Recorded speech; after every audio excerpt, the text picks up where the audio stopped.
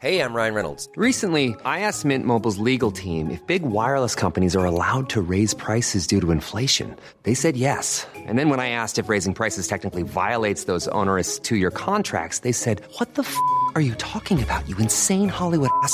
So to recap, we're cutting the price of Mint Unlimited from $30 a month to just $15 a month. Give it a try at mintmobile.com/switch. $45 up front for 3 months plus taxes and fees. Promo rate for new customers for limited time. Unlimited more than 40 gigabytes per month. Slows full terms at mintmobile.com.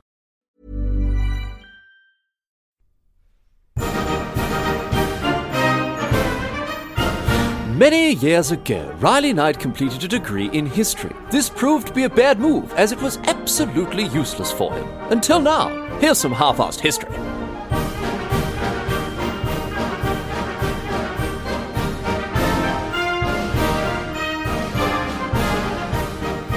What's going on, mate? Great to have you along for some more half-assed history. This week on the agenda, we're going to be continuing our chat about Operation Pastorius, which, of course, those of you who tuned in last week will remember was an attempt that was made by Nazi Germany to invade or send in saboteurs to the United States of America at the height of the Second World War.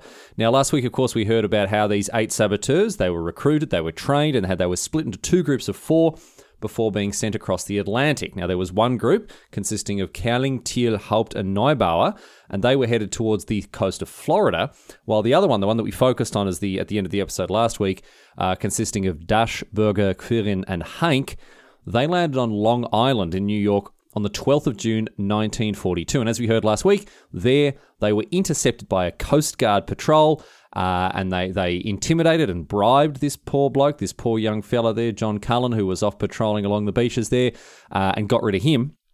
And they returned. They saw the escape of the U-boat, all that sort of stuff. You can go back and listen last week. I mean, you should listen. It's not generally a great idea to jump into a podcast episode for the first time that says a part 2, but whatever, you do you. Anyway, that was where we left our story. The United States, the authorities, they were converging on Long Island where the Nazi saboteurs had landed. The saboteurs themselves, however, they'd made themselves scarce. No one could find them. They didn't know where they were going because they were busy making their getaway. So this is where we're going to pick up the story now. We're going to pick up the story here all the way back to 1942, here the 12th of June or 13th of June now, as the saboteurs are getting away. They'd crept away from the beach and headed off towards the main road. This is the main road that heads all the way out to Montauk, right at the top left, top right. So I guess we should just use cardinal directions like a normal human. The northeast of Long Island there, like that.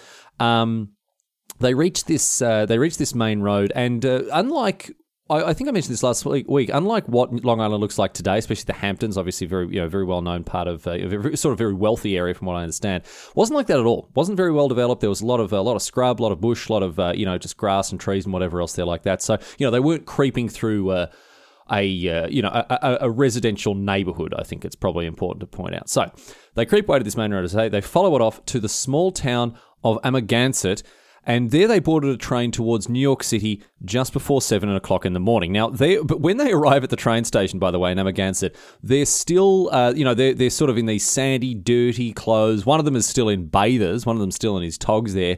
And so as they, sort of turn up, get this first train, left at I think 7 in the morning or something like that, the station master's looking at these weird blokes come in, with their funny accents and odd clothing. One of the blokes, before he's come in, has actually stripped off his bottoms, his bather bottoms, and chucked him into a hedge. So there's these dirty, mucky, wet, sandy bathers just hanging off a hedge somewhere. But the station master doesn't think anything of it, sells them their tickets, and they're off towards New York City there. And later on, the station master went out and saw the bathers on the hedge. It was just like, all right, weirdos, whatever. Didn't think anything of it. Anyway, they arrived in Queens. They arrived in Jamaica in Queens at about 9 o'clock in the morning after having travelled down Long Island there. And they immediately split up into 2 pairs. Hank and Quirin went off in one direction, and Dasch and Berger went off in the other. And then these 4 blokes just went and burnt fat stacks of cash. They had enormous amounts of money with them, as you remember from last week, and they spent huge amounts of it on basically everything they could think of. New clothes to replace, all the dirty, sandy, busted stuff up that arrived in. They bought food, and they bought watches and shoes and all sorts of stuff. I mean, they had about $90,000 between them. And I'll tell you this, they didn't hesitate on spending on absolutely everything they could think of, including, at the end of the day, a great big dinner. Now, interestingly, Dash and Berger ended up sharing a couple of steaks and a bottle of wine together. Now, this wasn't, this was a dinner that you would never be able to find in Nazi Germany, where everything was obviously rationed and scarce and whatever else. But while these blokes were chatting, this is what was interesting about it, right? While these two blokes are sitting there chomping down their big steaks, right, they started to very, very carefully, very slowly open up to one another. They shared some of their experiences with the Nazis, the negative experiences that they'd had, including the fact that Berger had actually, I mentioned before he'd been imprisoned by the Gestapo, he had been critical of conditions in a concentration camp, and then the Gestapo had just chucked him into one of them because he criticised him, chucked him straight into a concentration camp for 17 months, and that was why he was on this mission. It was an opportunity for political redemption for him. Basically a sort of a get out of jail free card given to him by the Nazis. Say, look, you go and do this, and we'll wipe the slate clean. Dash, on the other hand, had grown up in quite a religious household, a very left-leaning, socialist, almost communist-leaning household, had come around to the Nazis and was now apparently back against them after having worked in Nazi propaganda for years and years and years. And all of these conversations were leading in a certain direction. Both of these blokes didn't seem to be too crash hot in the Nazis, and now they were over in the States, and they could be relatively sure that they weren't going to be overheard while having conversations like this, by the Gestapo or anything else like that. They were starting to be a little bit more honest with each other about their real perspectives of the Nazis and Nazism and their whole mission they'd been given as well. It seems that these two saboteurs were very poorly chosen by Kappa and the other people who put the mission together, because neither of them were the red-blooded, rusted-on Nazis that I think they'd hoped for there. Anyway, neither of them seemed to be ready to go the full distance, right? Neither of them seemed to be ready to actually sort of make the full step forward and say, listen, I want to chuck this mission in the bin here. But they both decided they'd continue the discussion the next morning, have a chance to sleep on it and come back in the morning and continue chatting. And the next morning, Dash gets in touch with Berger, he invites him into his room, and then promptly barred the door, opened the window, and said that they were going to talk about things through and through and come to an understanding, or one of them would be going out the window, 14 stories to the pavement below. So, very much a cards on the table type moment for both of these blokes here who, both of them, they suspected each other of not being fully into this sabotage mission. And once they both got talking properly, they both realised that they were of the same mind and of the same purpose. Both of them had intended to give up on or even sabotage the sabotage mission right from the start. Neither of them were intending to follow through on it. In fact, check this out. Last week, I made a big deal about all the clothing and the whatever else that had been very carelessly left behind on the beach, right? I said there was a vest and some shoes and a packet of cigarettes, all that sort of stuff. What idiots. They'd left them lying around on the beach. Why would they do that? Well, Berger had deliberately done this. He'd left all this stuff lying around all over the place so the United States authorities would discover the cache of explosives. He had deliberately chucked his vest on the ground, discarded some German cigarettes, leaving clues, right? So they wouldn't be able to come back for the explosives. The United States authorities, whoever, the FBI, the Coast Guard, whatever, they'd dig up, they'd discover this cache of explosives that were there. And obviously this worked perfectly. It 100% works. So from the very beginning, there's strong evidence to indicate that Berger actually wanted to deep six this mission, before it had even really begun. However, they're not sure about the other 6 blokes on the mission, and in particular, they're not sure about Kvirin and Hank, right? They have to rendezvous with these 2 blokes later on this evening, and they haven't seen them for a full 24 hours. They're off staying in a different hotel. They haven't been in touch. And as a result of this new revelation between Berger and Dash, they don't exactly know how they're going to handle this meeting. They go along all the same, and I'll tell you this, the meeting did not go well. Kvirin and Hank had also been chatting things over, and rather than wanting to sabotage the mission, they had started to suspect Berger and Dash of not wanting to follow through with it. So they actually thought these blokes were up to no good when it comes to, up to a lot of good. It was Kvirin and Hank who were the ones who were up to no good. Yes, it was Berger and Dash who were wanting to actually sort of undercut the no good that the Nazis were wanting to do there. Anyway, Kvirin, he is a rusted-on Nazi. He is keen to go back and get the explosives straight away and get to work. Now, this was something that obviously Berger and Dash did not want to do at all, and they had to spend a fair bit of time talking him down. They ultimately talked him out of it, saying it's too dangerous for the encounter after the Coast Guard. They need to get themselves settled, find these contacts that they've got, and make sure everything's ready before they just go off like a blunderbuss going and trying to grab all these whatever else they're like that. And this, obviously they managed to talk him down, but they didn't manage to allay his suspicion all that much. There was still a lot of suspicion, a lot of hostility between the two pairs here. And so when Berger and Dash returned to their hotel, they decided they actually had to do something about this, because otherwise it was going to emerge very quickly that they were the quote unquote traitors in the group there like that. So they decided to call the FBI and hand themselves in. They decided to call the FBI, turn themselves in like this, and explain exactly what had happened.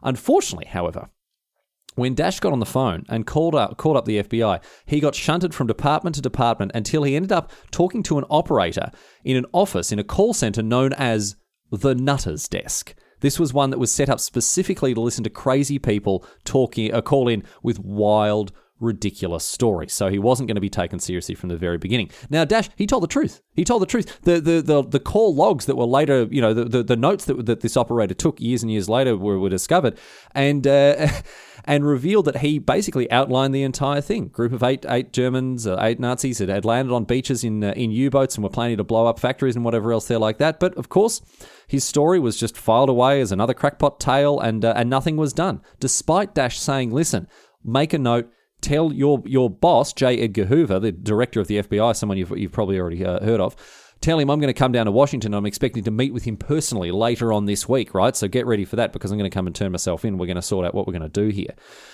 But as I say, despite he explained everything about the factories, the bridges, the explosives, the landing, all that sort of stuff, he wasn't taken seriously. He wasn't taken seriously at all. But nonetheless, he decided he was going to go down to Washington and force the issue, because I think he had a bit of a sense that the FBI wasn't taking him seriously there. However, Dash did not go down to Washington straight away. He actually delayed taking any further steps for quite a while, because he wanted to give the other 4 saboteurs time to hand themselves in before he went to the FBI personally. Very even-handed of him, if that's why he did it. Because think about this: if he betrayed them, they were supposed to arrive a couple of days later. Imagine if there were cops, FBI waiting there with handcuffs ready before these blokes. Maybe they were going to get off the boat and hand themselves in as well. Give them a chance to do that before he sort of blew the whistle on the whole thing. But, whether that's the case or not, he did seem to have a bit of a crisis of conscience with what he was doing, and the way that he dealt with this was by going to an old favourite bar of his that he'd visited years previously and getting drunk as a skunk and blowing huge amounts of money on cards. And he did this. He went on a bender for, a couple of days here until the 17th of June, as that's when the other submarine was due to arrive. Obviously, as I say, he wanted to give them a chance to hand themselves in. And so he went on this all day, all night long bender here, playing cards, shouting the bar, having a great time, chucking cash around, before ultimately then staggering out of this, blinking into the sunlight on the 17th and going, right, okay, time's come, enough's enough. I'm going to head down to Washington and I'm going to hand myself in here. Now, he'd done this because, of course, he wanted to give the others a chance. But what had happened to the other group? Let's skip back over now to Cowling's crew, which you'll remember they were going to Florida. Now, unlike the debacle in New York with the Coast Guard, all that sort of stuff, the landing of Cowling's saboteurs was actually very smooth. It actually went off without a hitch, really. They dodged patrol boats and zeppelins as they came in, and they deposited the saboteurs, the U-boat there deposited the saboteurs on a beach near Ponte Vedra. Now, these blokes, rather than, get into the sort of full Nazi uniforms while landing, because, remember the whole prisoner of war thing, they needed to be dressed as enemy combatants while they're actually, entering the United States. Rather than actually get into the whole fuss of putting on the entire uniform, all they did was they landed in their bathers and a German Marine cap each. That was it. They thought that would be enough to get them arrested as soldiers rather than spies. But imagine that. They look like strippers. They're there in their togs and their hats and nothing else. It's a very, very funny mental image there, I reckon. Anyway, these 4 saboteurs, dressed as strippers, they had a much easier time with things. They went ashore, they dragged their equipment up off the beach, and they buried it amongst some palm trees. The U-boat, their little dinghy was rowed back to them, and they slipped off back into the Atlantic. No worries at all. And then these 4 blokes, after having safely landed on the shores of America, they walked to a nearby popular beach after they'd buried all their explosives, and as the sun came up, they just spent the morning pretending to be normal beachgoers, swimming about, enjoying themselves in the summer sunshine. Presumably, they had taken the hats off and got rid of them, because that would have raised more than a few eyebrows, I would have said. But they just hung out on the beach for the morning. And after that, they did largely the same thing as the others had done in New York. They split into pairs and they went on a shopping spree in a nearby town before going off to 2 separate hotels. Now, unlike the others, unlike the blokes in New York, they got on the move very quickly. They went interstate to Chicago, Cincinnati, New York. They split up there like that after agreeing to meet back on the 4th of July, as had been planned initially. But before they split up, there were apparently a couple of conversations they had that were, very in the realm of just hypothetical conversations, just if, maybe, was there a way out of this whole sabotage plot? Because now that they're in the United States, they're all a lot less keen on actually following through on, on the whole blowing stuff up bit.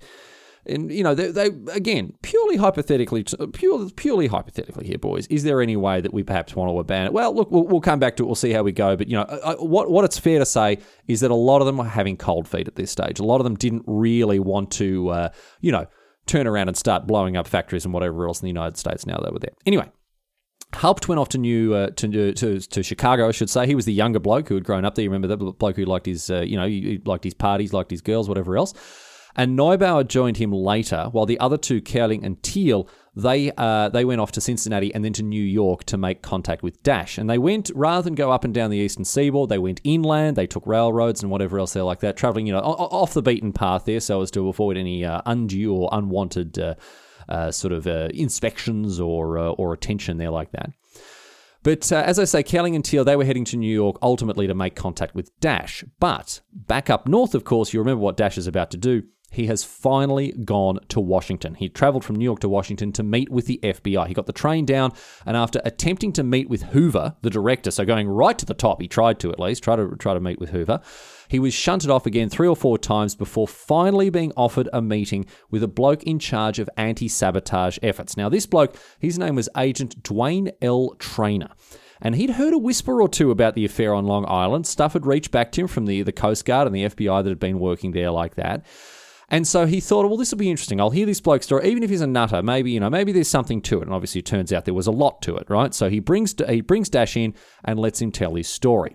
Dash gave a long and expansive confession telling the FBI more or less his entire life story. It was all written down. They had typists come in, stenographers, whatever else come in. There were 4 of them working in shifts as this bloke gave a 274-page confession, right? This bloke, Dash was a bit of an insufferable talker. He liked to talk a lot, and that really came to bear as he was giving this sort of this statement to the FBI, because 274 pages, he wasn't mucking about.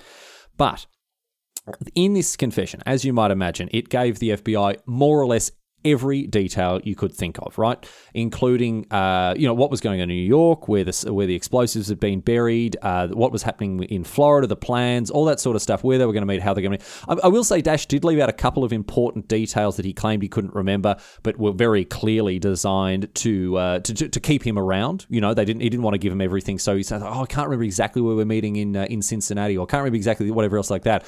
So, they wouldn't just sort of, lock him in a dungeon and forget about him. So that was clever from Dash to make sure never make yourself expendable. Good advice there. Never make yourself expendable. Ryan Reynolds here from Mint Mobile. With the price of just about everything going up during inflation, we thought we'd bring our prices down. So to help us, we brought in a reverse auctioneer, which is apparently a thing. Mint Mobile Unlimited Premium Wireless. How to get 30, 30, bit to get 30, bit to get 20, 20, 20, bit to get 20, 20, bit to get 15, 15, 15, 15, just $15 a month? Sold! Give it a try at mintmobile.com/switch. $45 up front for 3 months plus taxes and fees. Promo rate for new customers for limited time. Unlimited more than 40 gigabytes per month. Slows full terms at mintmobile.com. But after having, confessed to all this stuff, after having told the FBI what was going on, especially in New York, the FBI immediately put Berger under surveillance. They were able to find him.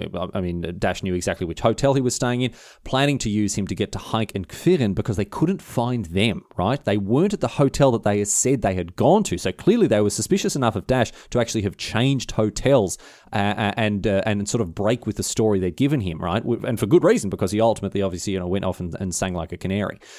But following Berger ended up doing the job there. It worked like a charm because Berger, he had taken the other 2 out the night before for a night on the town. He'd actually gone to go and get them as pissed as chooks there to keep their attention off of Dash, right? So he'd gone and tried to, show them a good time, whatever else they like that.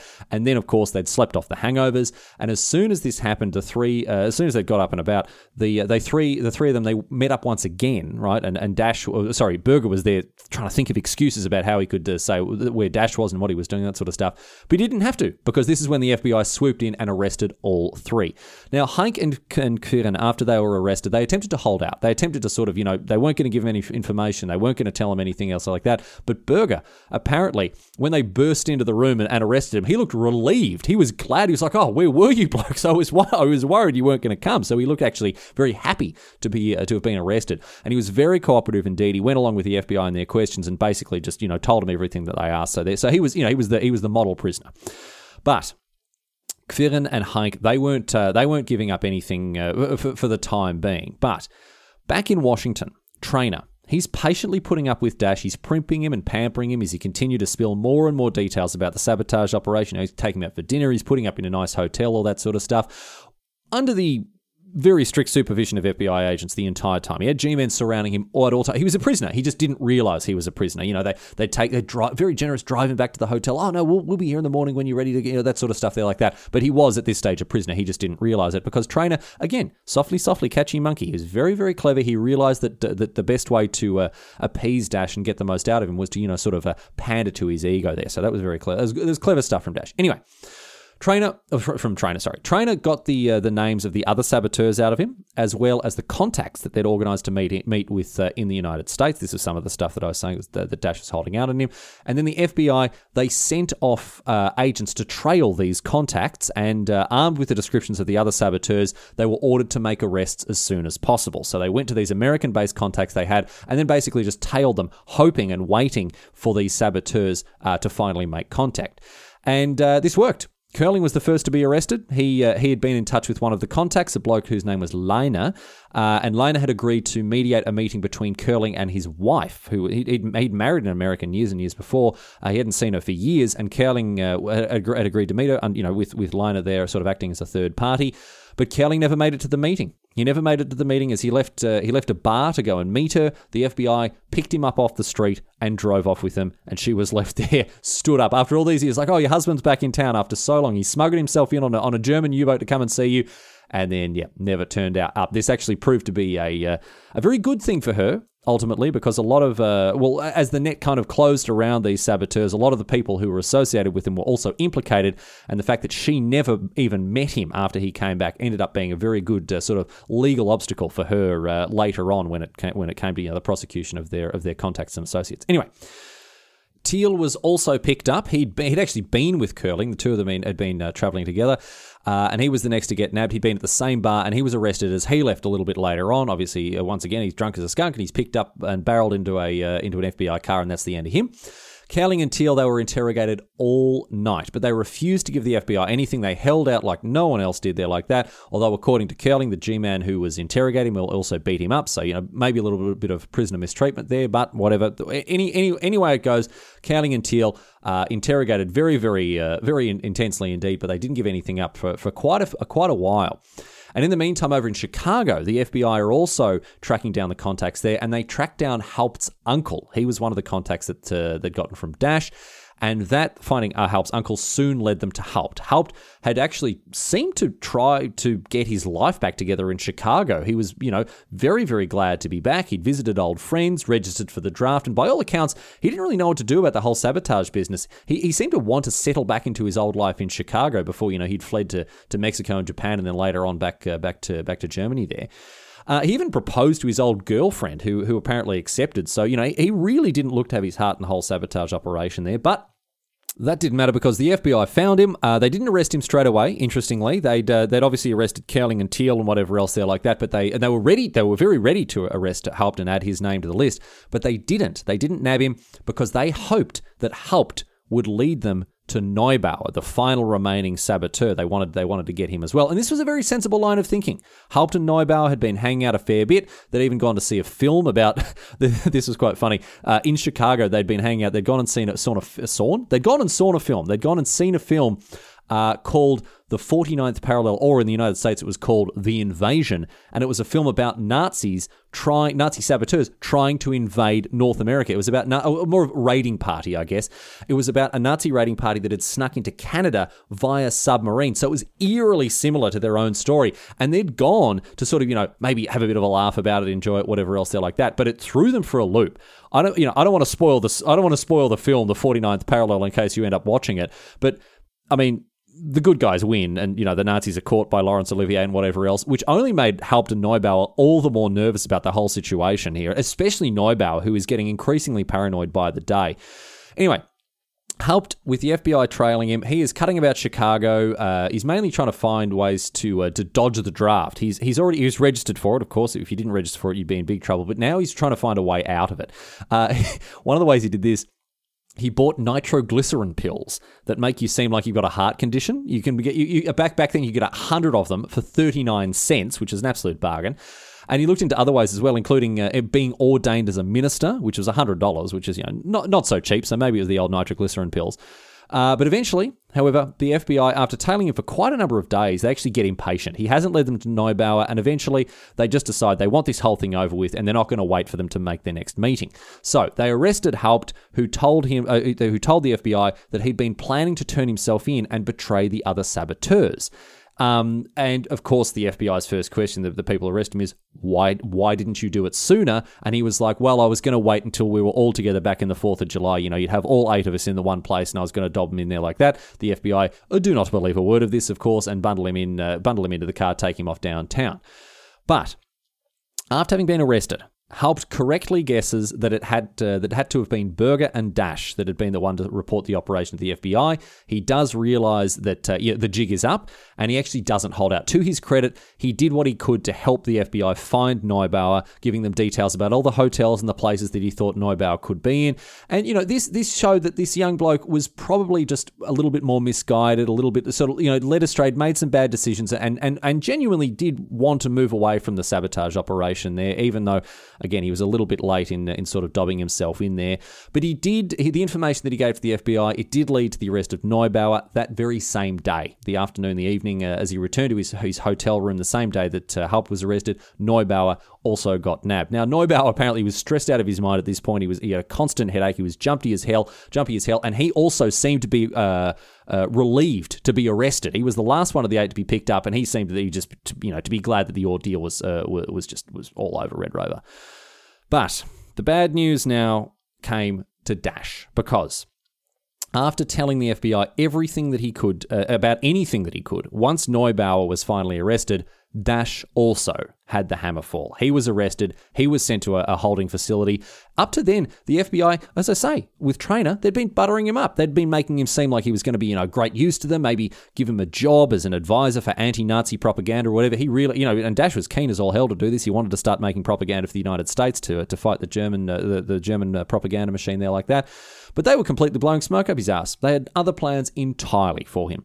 The FBI had this plan here. They didn't want it to seem like they'd found out about Operation Pastorius because of some lucky timing, a coincidence with the Coast Guard patrol and Dash getting cold feet about the whole thing. They wanted it to seem like the US coast was impenetrable, and that Operation Pastorius was destined to fail because of how vigilant and how strongly defended the United States coastline was there like that, right? So what they wanted to spin this whole thing publicly, at least, so when the Germans found out about it, this is what they'd understand. They wanted them to make it seem like there had been traitors within the Abwehr, or even maybe within the German High Command, who had sabotaged and informed, as double agents, informed the United States about what was going on there, told them about the operation from the get-go. So they forced Dash to accept a deal that would see him plead guilty and then be quietly released sometime later, which was not what he had in mind at all. He wanted to get involved with the FBI in fighting propaganda battles against Germany, but that was not what was going to happen. Hoover, the FBI director, he instead planned to make it look like the FBI had done all the legwork rather than basically just have Dash fall into their laps. So, after the saboteurs had been rounded up and locked away, Hoover calls an enormous big press conference where he demonstrated some pretty typical, pretty characteristic economy with the truth. This was what this bloke would often do here. He made it sound like that this was a slam dunk triumph for the FBI. He created the impression that the whole thing had been an FBI stitch-up from the beginning. Again, back in Germany, the saboteurs had been undergoing training. He made it sound like that the FBI knew about that, and they had informants and spies everywhere, that sort of stuff. And Hoover got what he wanted. He distorted the truth of the whole affair to make it seem like the Nazis had been played for fools. Here's how one news agency reported on the press conference. This is one of the reports that came out at the time. Mr. Hoover declined to comment on whether or not FBI agents had infiltrated into not only the Gestapo, but also the High Command, or whether he had watched the saboteurs land. Of course, he hadn't done either of those things. He hadn't done anything like this, but because he declined to comment on whether or not it had happened, it made it seem like it had. Pretty bloody brazen, even for someone who built his career on stuff like this. And on top of that, he didn't make any mention of the Coast Guard or anything. So Hoover was playing for keeps, and he did a very good job of turning this into a big victory for the FBI.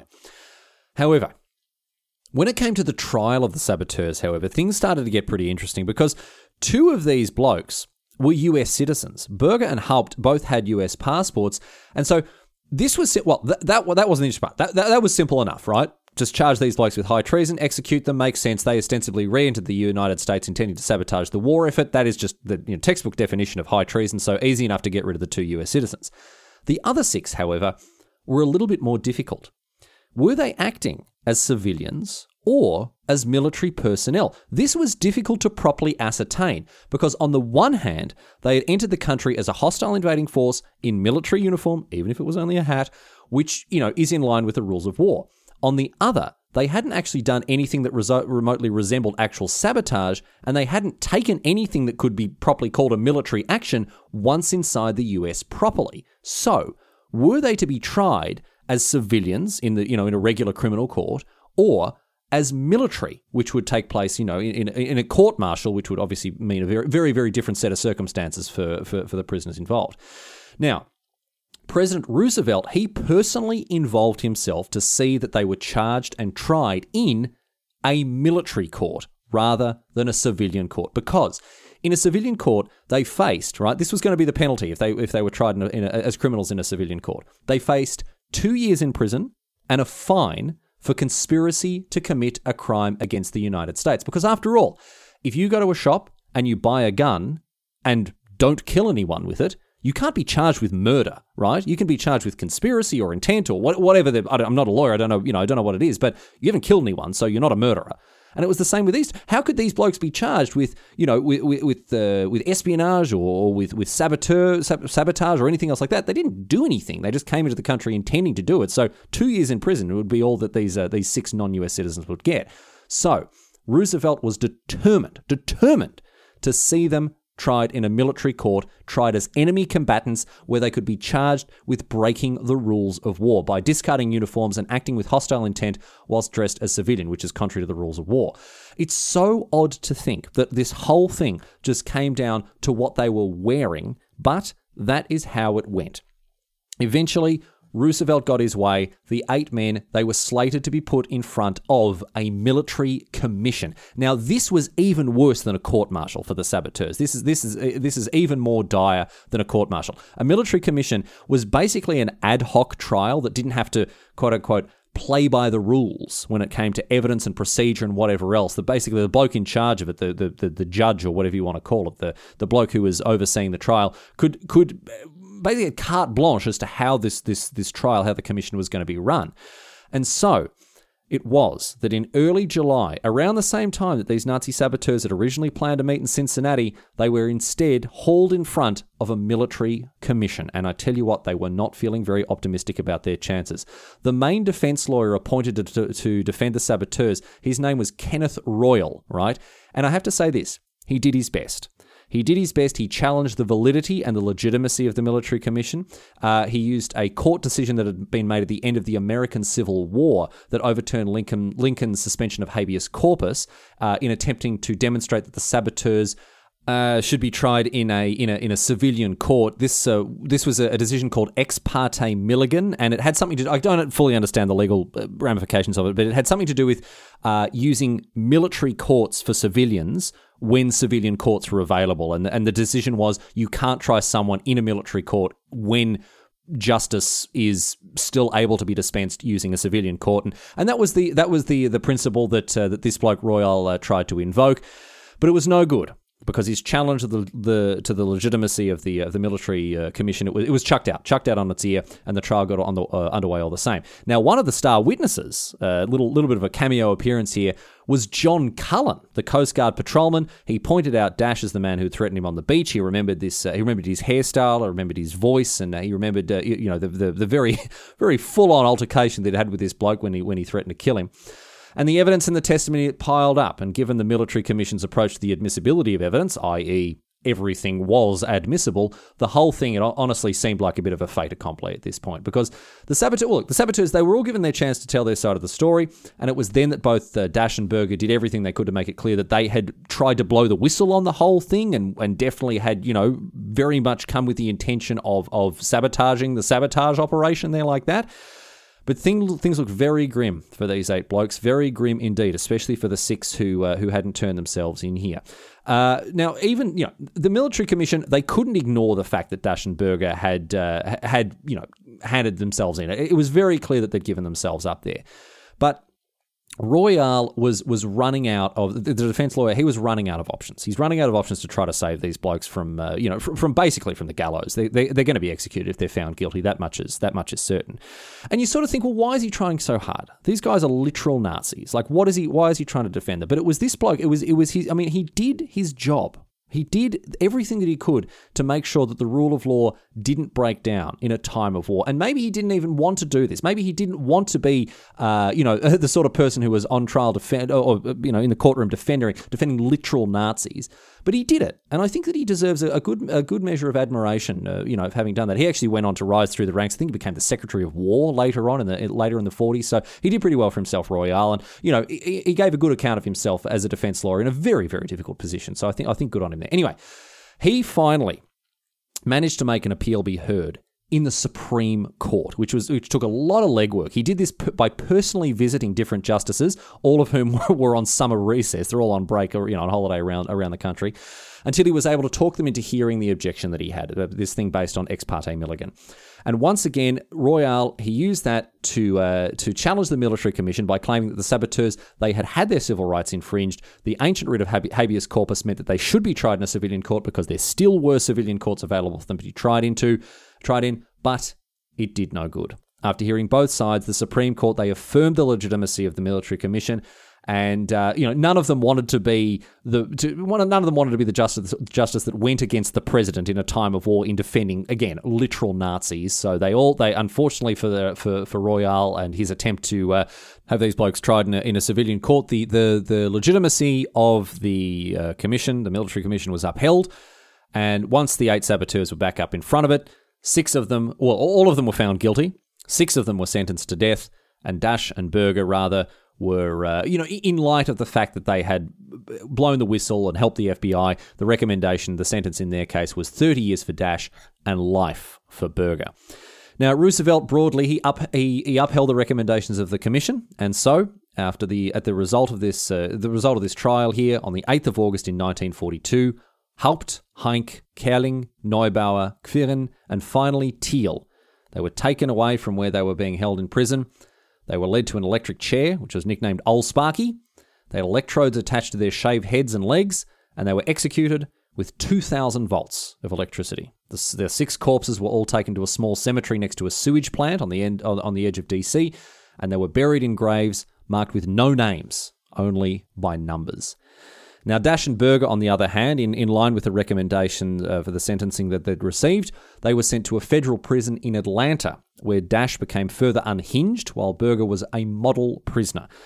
Neither served his sentence in full, however. So Dash, after having sort of pissed off everyone at the prison, from the inmates to the guards to the bloody warden himself, by the sound of things, Berger, on the other hand, just got on with things, accepted his fate, resigned to the fact that he was now a prisoner of the in the US prison system there. But as I say, neither of them actually had to serve their entire sentence, because once the war was over, the zeal for punishment had waned. And the fact of the matter is, that it was both Dash and Berger. It was not the FBI. It wasn't the Coast Guard or anyone else who had brought Operation Pastorius undone. And once this anti-German fervour had sort of worn off a little bit as we head out of the 40s and into the 50s there like that, the desire to keep these two men locked up, the two men who more or less were single-handedly responsible for the failure of Operation Pastorius, the desire to keep them locked up was significantly diminished as the years went on. And as a result, in 1948, President Harry S. Truman granted them both executive clemency and deported them back to Germany. By the way, President Harry S. Truman, the S, right? I found this out. Very interesting. The S stands for S. His literal name, his middle name was literally S. Anyway, it's Truman who signed them, executive clemency for them both,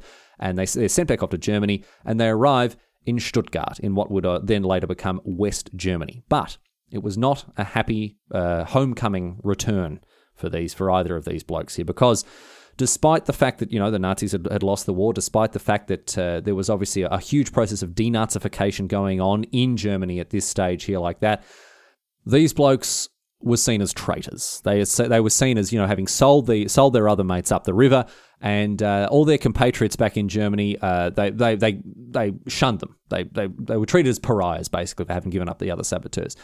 Berger struggled to find his feet. He was in perpetual poverty for years. His past came back to haunt him as, people found out who he was and what he'd done. He lost jobs. He faced, as I say, pariahdom for what he'd done in the United States.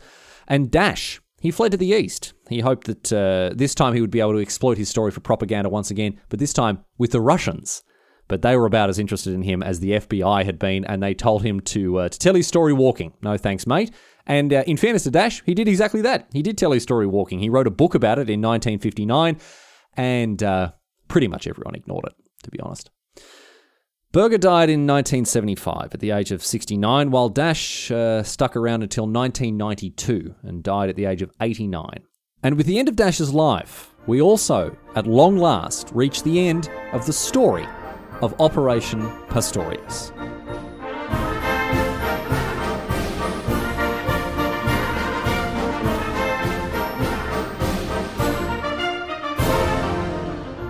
But that's it. That's all she wrote today, sports fans. That, at long last, is the story of Operation Pastorius. I went very, very deep on this one. It was supposed to just be an easy breezy 1 week story, but we uncovered a couple extra details. So I hope you enjoyed it. I don't know how people feel about the 2-part episodes. They don't traditionally do as well when it comes to the numbers, but if people like them, I'll keep doing. If you have a strong feeling one way or another, please let me know. I'm always keen to hear from people. If you've got a strong feeling about anything, really, please let me know. Jump on the website, halfasshistory.net. There's a contact form there. It's always good to hear from people. I've had a bunch of emails recently that I still haven't got back to. I'm very sorry about that. But I do read all of them, and I add all of the topics that are sent into my list. So I'll be having a look at that in the coming weeks as I write out some more episodes. But thanks so much for listening in. Make sure you subscribe on iTunes or Spotify. If you've got the time, do us a favor and write us a review on iTunes. I'd really appreciate that. Apparently, it's very beneficial for the show's numbers, so if you wouldn't mind doing that. Or just do an IRL review and just tell your mates about the show. That'd also be fantastic, because the more people that listen in, the better. And of course, if you missed the announcement last week, the Half-Ass History merch shop is open for business. I've already sent off some t-shirts to people around the world who have ordered it. So jump over to halfasshistory.bigcartel.com and you'll see all the various wares that are on offer there. Be quick before they sell out or before I jack up the prices, because of just how alarmingly popular everything is. But if you want a t-shirt or a magnet or whatever else, jump on that website and you'll find it there. Finally, a special thank you goes to all the Patreon people supporting this show, all of my supporters on Patreon who chuck me money every month, and I can't say how much I appreciate it. If you want to join their exalted ranks, head over to patreon.com/halfasshistory. Range of benefits there. Of course, one of them being that many of these patrons will not only be listening to this episode ahead of time when it comes out a couple of days early, they'll also be listening to it unedited if they so choose, with all the burps and the farts and the mistakes and the bad pronunciation, everything left in. So if that's something that interests you, head over there and you can sign up today. Anyway, that's enough boring nonsense. We're going to close out the show as usual with the usual question posed on Reddit. This one comes from Reddit historian Pose_Ting. And Pose Ting wants to know, why did Hitler kill himself instead of just going to the lost and found when he lost World War II?